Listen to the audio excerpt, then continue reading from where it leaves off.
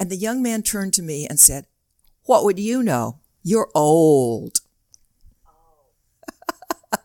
Well, after a second of shock, my deer in the headlights moment, I said to him, "If you are lucky, if you are very, very lucky, you'll get to be old like me."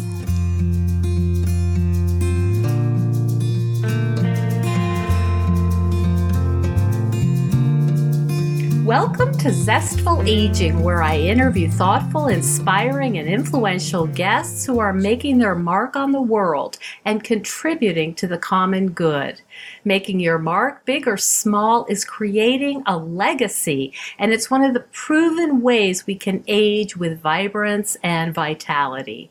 Zestful Aging podcast is my legacy. I'm your host, Nicole Christina, psychotherapist and fellow Zestful Ager. Our lovely music is courtesy of the lovely Judy Banker, who was a previous guest on Zestful Aging. Find out more about Judy at judybanker.com. And to find out more about this podcast, my web courses, and other offerings, hop on over to zestfulaging.com. I know that everyone is feeling really stressed and anxious right now. We're all unsettled and feel out of control. So I created a free download for you for maintaining mental health based on my 30 years as a psychotherapist. Just go to zestfulaging.com and it is all yours. Well, we have a really great interview for you today. One of the main themes of Zestful Aging podcast, of course, is highlighting how people in middle age and beyond can create their own legacies, which not only help them live better lives, but of course also contribute to the betterment of society. And our guest today has done this in several ways. She's a psychologist, a trial consultant, an author, and an advocate for positive aging. And she's going to talk with us about a lot of different things, but one of them is about how to live not only longer, but better. Dr. Noelle Nelson, or Dr. Noelle, is the author of Happy, Healthy, Dead. And more recently, I Survived the COVID-19 Pandemic, What Now? Finding Happiness and Success in a Post-COVID World. And she's been posting stories about older folks, she calls them amazings, on a Facebook page, Meet the Amazings. And that's actually how I discovered her. These are older adults who have achieved impressive feats or are living truly fulfilling lives. And on a side note, Dr. Noelle is 72 years old. She's a competitive ballroom dancer. She started at age 70. And on top of all that, her home was destroyed in the Southern California wildfires in November 2018. And her ability to get through the upheaval in her life can be called truly amazing. Welcome to the show, Dr. Noelle. Thank you, Nicole. It's a pleasure to be here. There's so much to talk about. I feel like I'm a kid in a candy store because you've done so much interesting work. And as a psychotherapist, I was really fascinated to talk to you about being a trial consultant. But I think today we're going to talk about, first of all, meeting the amazings and how you profile people who are doing some really interesting things at older ages.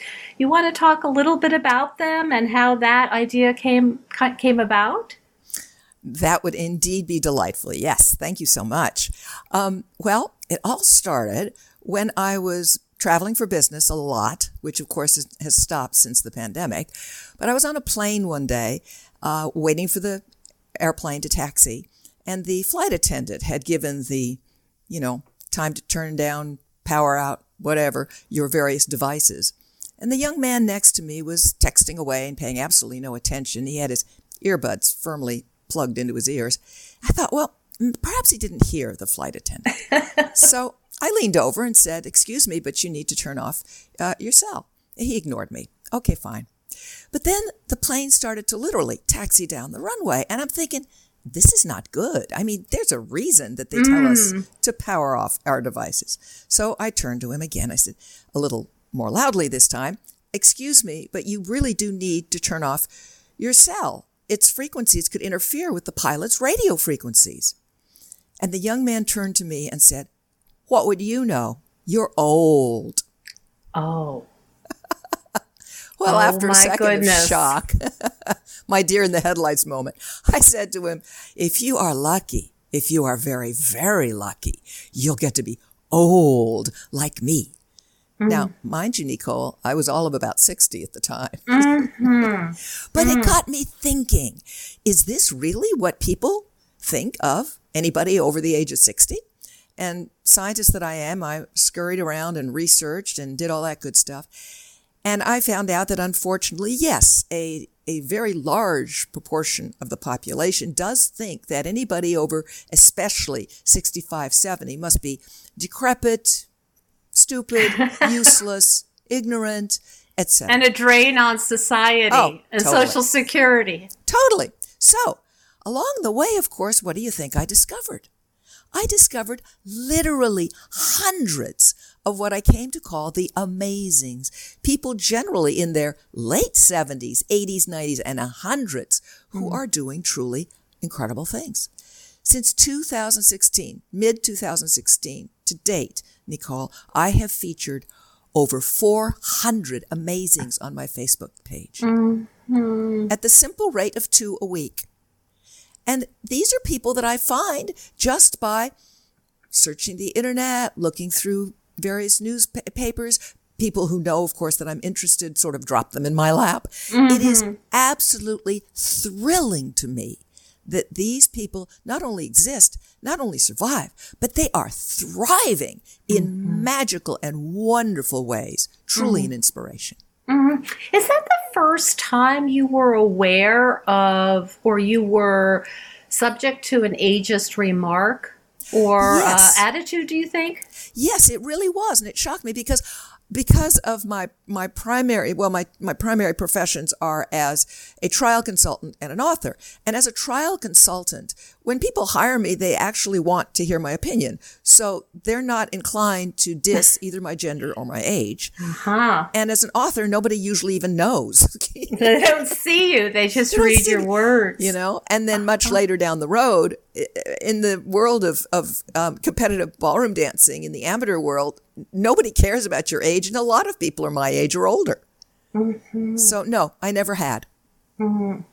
So this was really a watershed event in a number of ways that you were seeing that, wait a minute, there's a lot of ageism out there, and all of a sudden, here I am getting the brunt of it, and then it motivated you to say, I have to learn more about this. Absolutely. And really become engaged in the world of the beauty of aging and the potential. The potential is a fantastic word, Nicole, because that's what people, once they get there, they realize it many times. But really, the potential is it's a liberation. It's when, generally speaking, you've retired and hopefully you've managed to kind of, maneuver your finances such that you're okay, because that is not a subject I get into. And so those individuals are able now to actually do something they never could do before.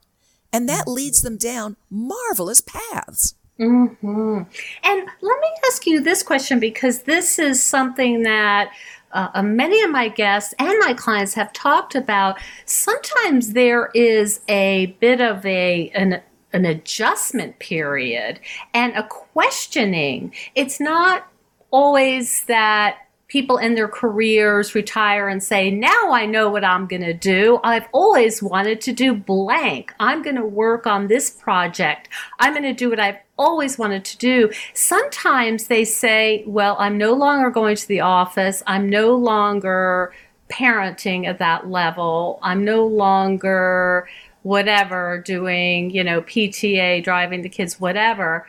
I'm not really sure what happens next. This is true. There are certainly some people who go through that.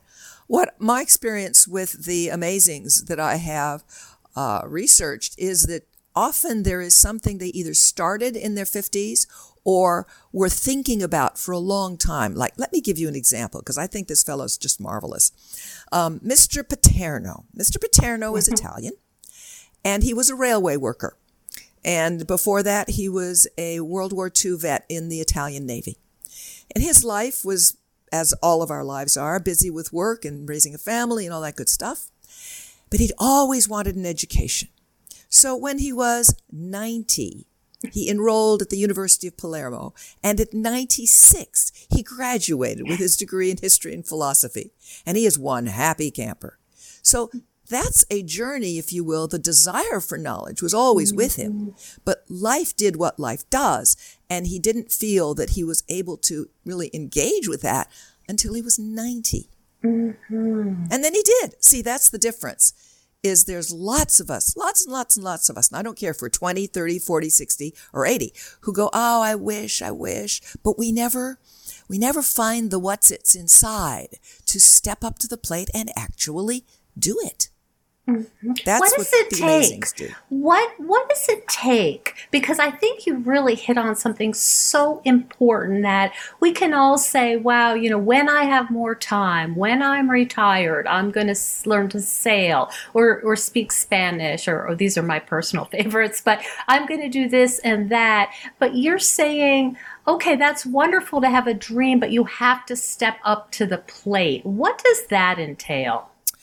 I found that the amazings share three qualities, Nicole. First of all is an optimistic approach. They have that attitude of there is a hope, there is a better tomorrow, there's got to be a way, something might work, all of those things which are an optimistic perspective. Secondly, they have a passion for something. And I have learned that that passion is so wide-ranging.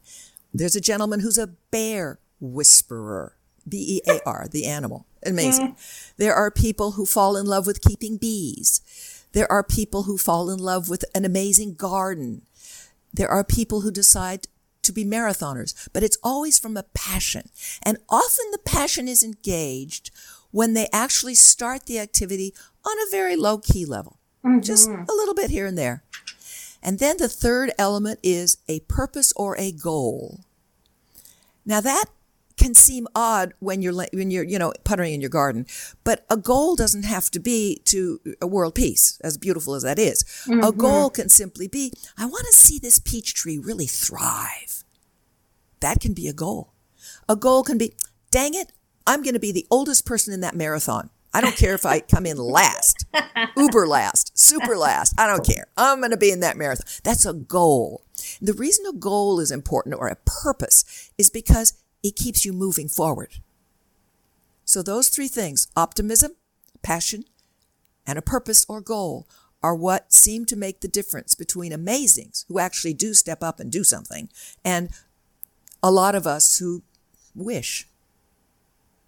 I see. So that makes so much sense. And I'm wondering, is there a way to learn how to be optimistic and goal setting and passionate? Is your sense with all of these people, these amazings you've interviewed, that they're innately coming to their retirement with these qualities? Or are they saying, listen, I need to get more optimistic, or I need to find a passion, or I need to be more goal setting to move to the next step? Does it feel like it's innate, or does it feel like it's something that they went after sort of thoughtfully? Nicole, I think this goes to the old nature-nurture controversy, which is, for example, I was not an optimist until I was in my 30s. No way.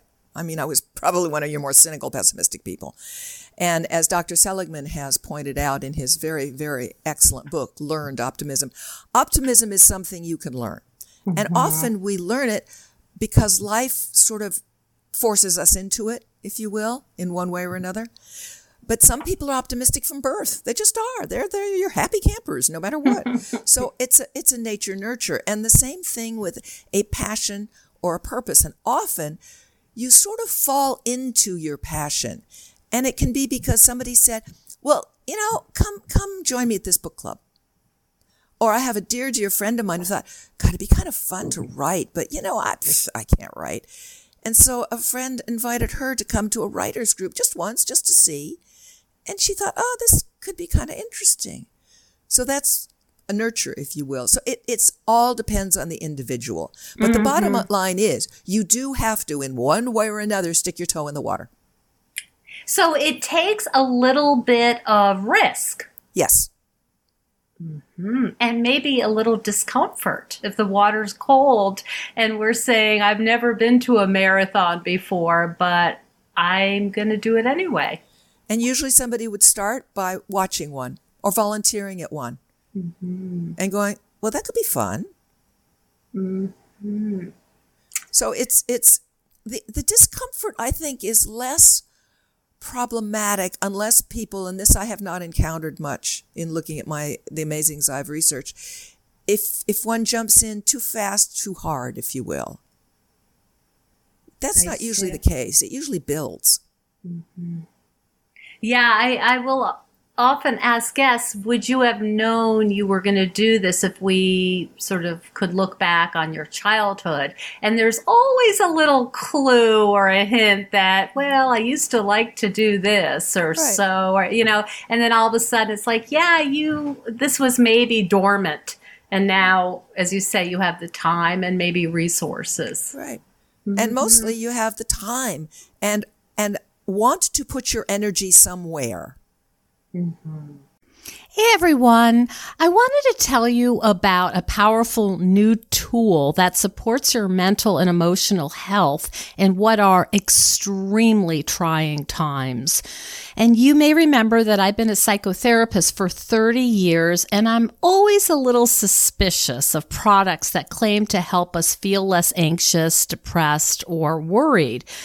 But then I was introduced to a new kind of app called Cope Notes, and I have become a big fan. Cope Notes was developed by a guy who spent a lot of his life trying to figure out what might help support him through his own weekly psychotherapy sessions.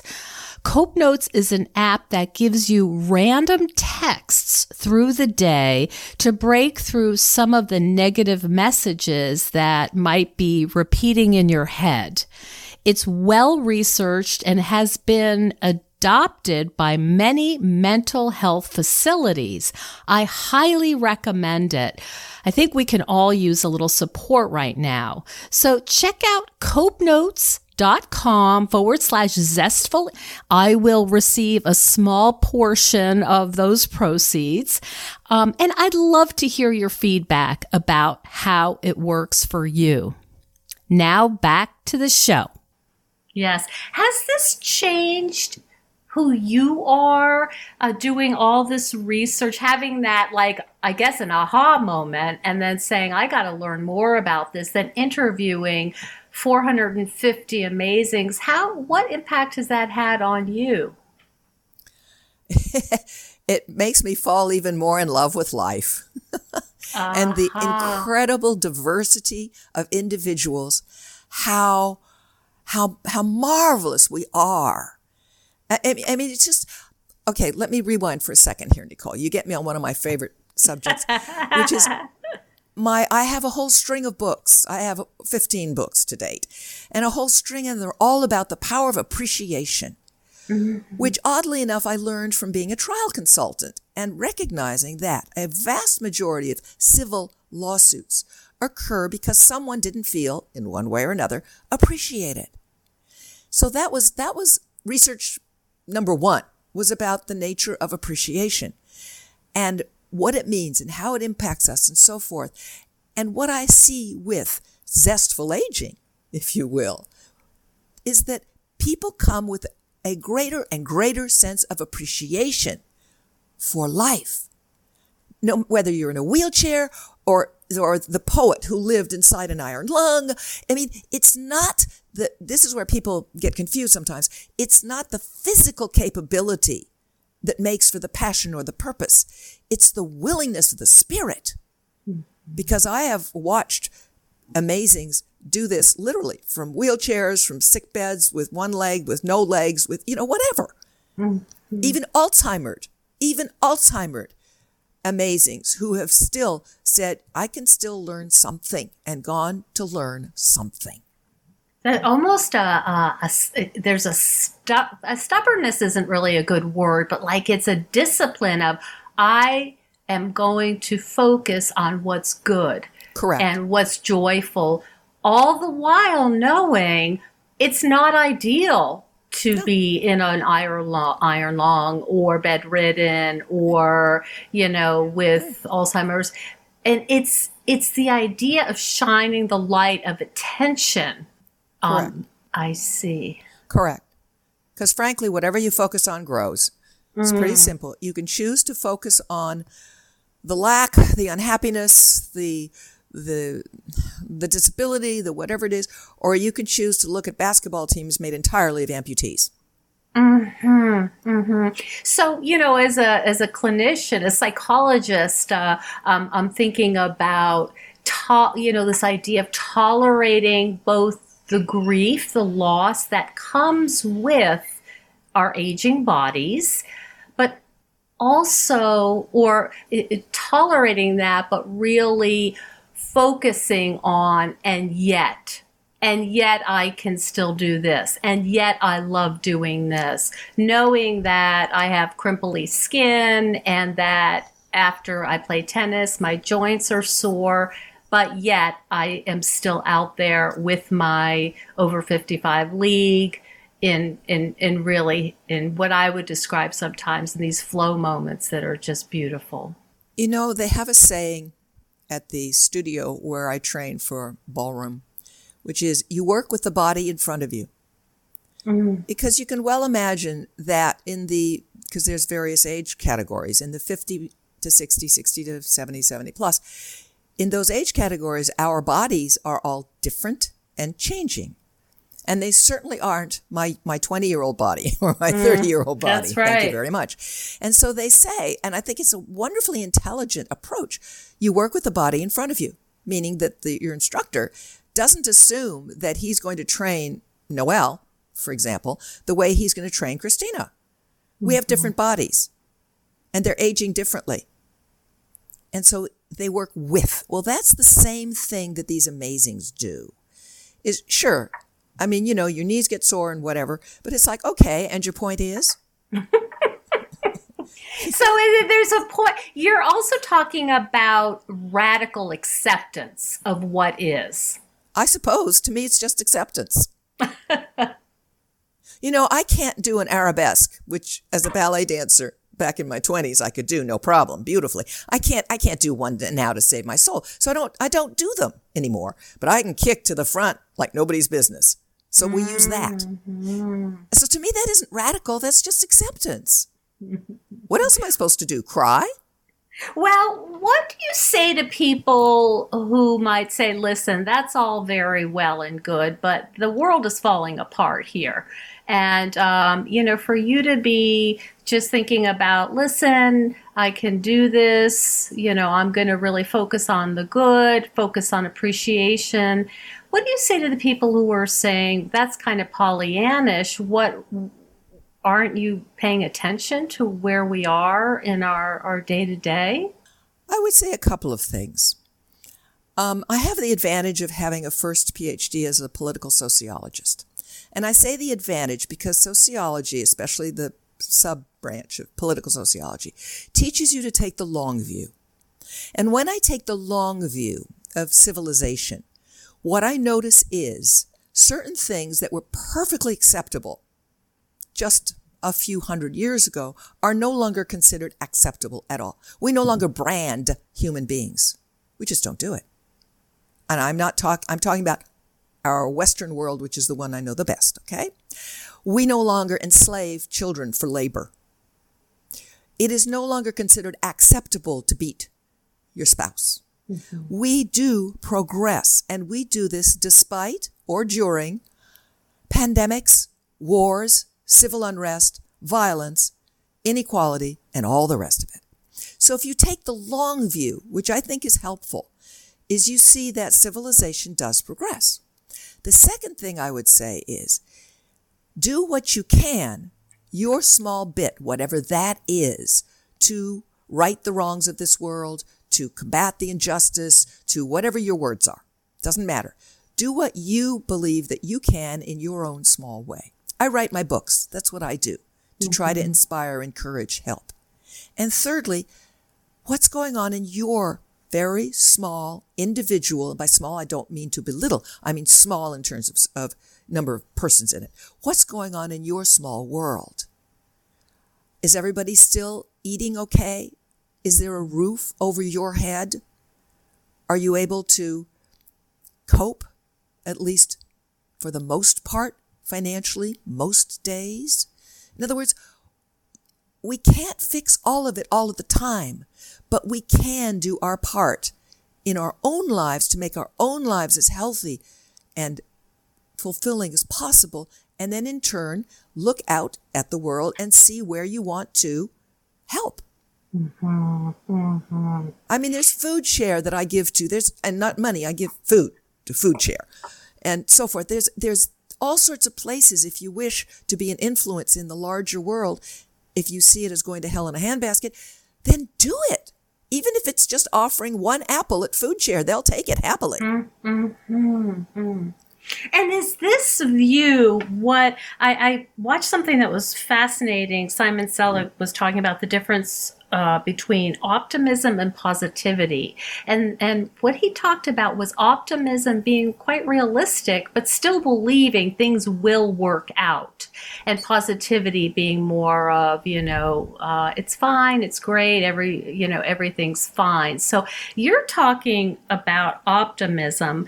Is that something that you talk about in your latest book, the Surviving the COVID Pandemic? Is that something that's important? Nicole, you hit it really right on the head. Yes. And optimism is not Pollyannish at all, although one should remember that Pollyanna did thrive if you look back at the original work. But that being said, good to know. Really. So here's the thing.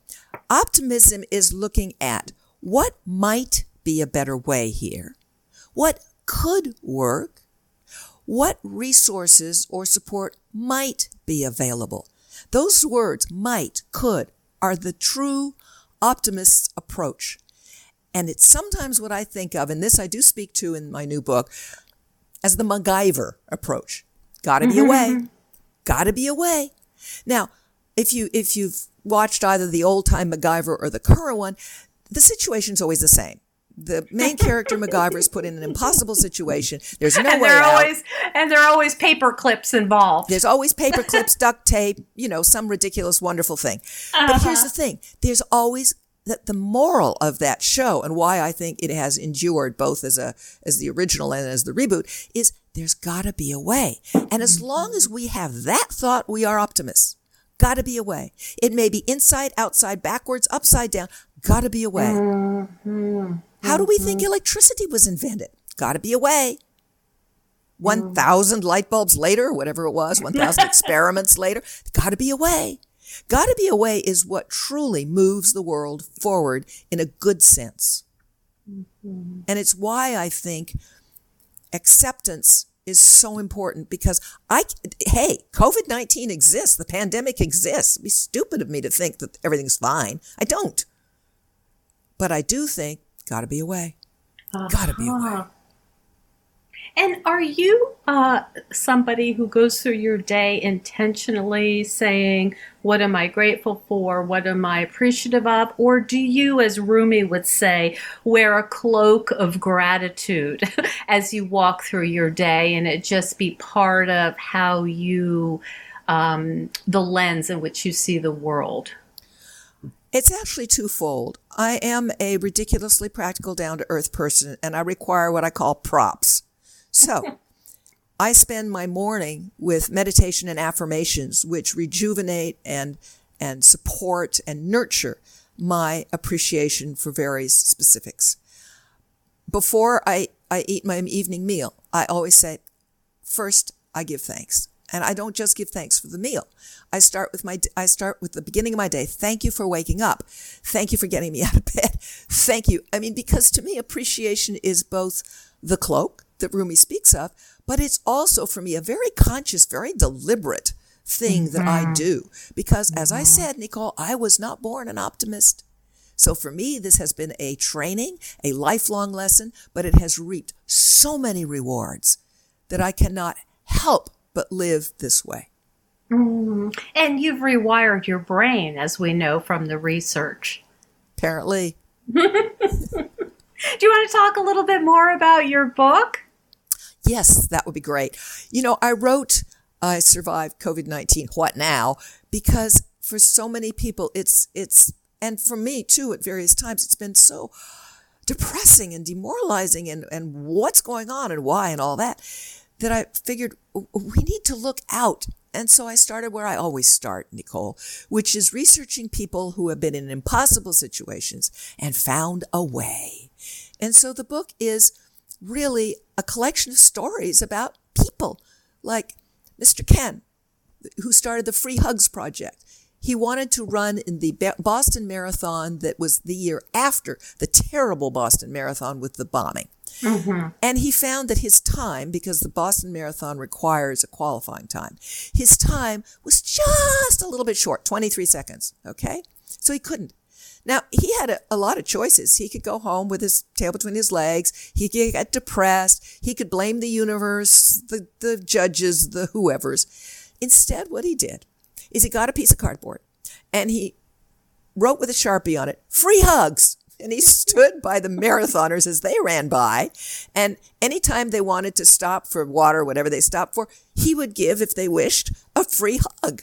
Mm-hmm. And then, since then, what do you think he's done? He's gone around the world as a motivational speaker giving out free hugs. Now, that's somebody who took what was personally for him a very unhappy event and turned it into something wonderful. The book is laden with stories like that. Because, quite frankly, people really are wonderful. We really do have what it takes. And sometimes all we need, and the reason I wrote the book, is an example to inspire us, an idea to enthuse us, something like that. You're talking about resilience. Yes, of course. Uh-huh. And just, it's such a beautiful thing to watch. You watch babies, they're resilient. We would never walk if it weren't for babies' willingness to get past the crawl. And all of this while you are doing trial consulting and your serious ballroom dancing. Anything kind of on deck here that you're thinking, I haven't tried that yet and it looks fun? You mean another new thing? Yes. No, to be honest with you, I'm just eager for the world to come to a place where we can have our competitions again, because all ballroom competitions have been closed this year. And since it's something I only started 2 years ago and takes a great deal of training and a great deal of effort, I think for now, Nicole, that'll hold me just fine. But of course, there's always another book, always another script. There's always something that I'm writing. Tell me about scripts. I have a featured film that was produced called My Daddy's in Heaven. Mm-hmm. And, I write scripts and submit them, and let's see where we go. Mm-hmm. So you are one busy woman. People say that. But to be honest with you, Nicole, it doesn't really feel like that. It just feels like I don't waste a lot of time. Mm-hmm. Yeah. It sounds like what's happened is you've been able to find these practices that really support your beliefs, that people are wonderful, people are resilient. There is a reason to be hopeful and optimistic. And it's not just a thought you have, but you're kind of walking the walk every day. You're putting it, you talk about being practical, you are putting that in action. Well, I really don't know any other way to be. So what do you think about your legacy? You've touched on many different aspects of the things that bring you meaning and that you hope you're doing and helping others. But is there a particular legacy that you want to leave? I like to think of myself as the thank you lady. Mm-hmm. Because if I see anybody that I can say thank you to, I do it. I do it to people cleaning restrooms, to TSA officials when I used to travel as much as I did. I see anyone and anywhere, I'll say thank you for whatever it is, because if there's anything that I would have as a quotes legacy, it would be, did I make someone feel appreciated? Because if I did that for one person, I will die happy. It sounds like you're acknowledging that gives as much as it gets, that it feels good to appreciate. It does. And I mean, I could, if we went into the science, there's science galore on what the benefits to your own body and brain when you appreciate. But there's nothing more wonderful to me than seeing someone kind of light up when they were dim before. It is remarkable because I really share that value. I'm looking for the opportunity, and I find that it's interesting now wearing masks that smiling at people doesn't really work anymore because they can see disagree. Yeah. I okay. so Tell disagree. me. I'm Tell sorry, me. Nicole. Yeah. No. Tell me. You see can see a crinkly smile eyes. in the eyes. You can see a smile in the eyes, and you can see it. You can hear it in the tone of voice. Can you tell? Can't you tell that I'm smiling now?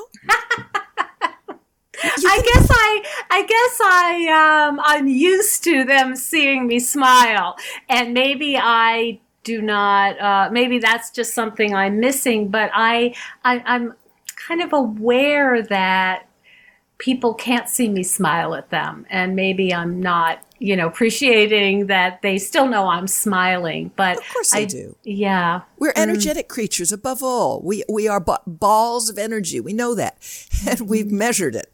So if you're smiling genuinely, it will be felt in some way. Now, no, it's not as much fun as without the masks. I agree, but it's still there. Yeah.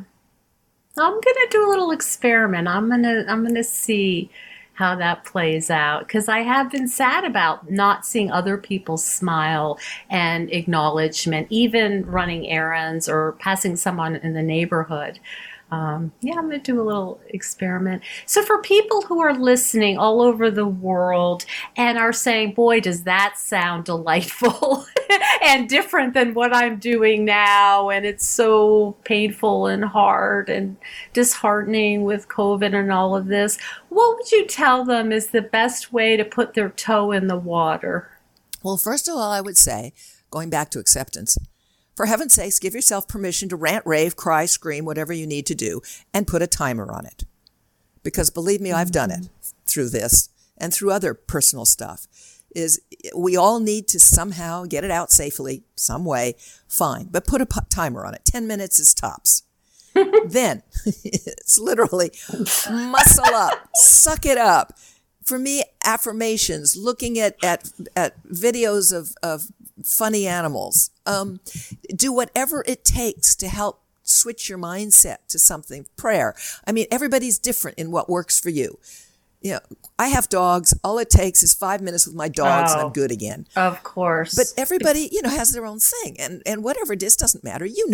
We all know what that thing is that will perk us up. So once you have allowed yourself to accept the grief, the discouragement, the whatever, and put a timer on it and tell yourself, I'm done. Then move over to something that uplifts you reliably.